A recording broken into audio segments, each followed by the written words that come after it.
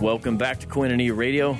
Vocab Malone. I've been filling in for Tom Brown today. I host Urban Theologian Radio. Today I'm hosting Koinonia. I've been talking to Dave Everett of the Choices Pregnancy Centers. The website there is choicesaz.com or cpcphoenix.com. .org. I'm sorry about that. We've been talking about these videos of Planned Parenthood officials that have went viral where they're basically talking about how they abort little kids and sell their body parts for profit.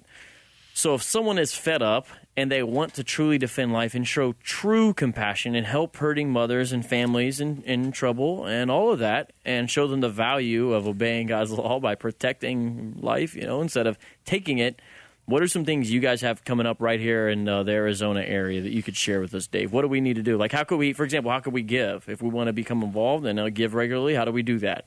Well, you could just go online. You can give there. We also have a program called 25 Alive where you can agree to give a pledge amount per month, and you can call, and we'd be happy to hook you up with that. Okay. If you'd like to volunteer, we have volunteer training available through all of our centers. What about people with medical background? You especially want them? Oh, yeah, we do. We have a real wonderful team of medical professionals that work with us, nurses, doctors, and so if you have a medical background, you'd like to get engaged and get involved, you can.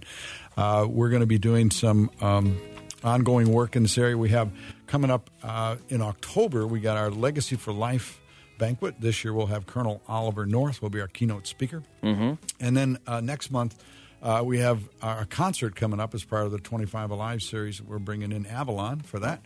So that information you can get by going to cpcphoenix.org.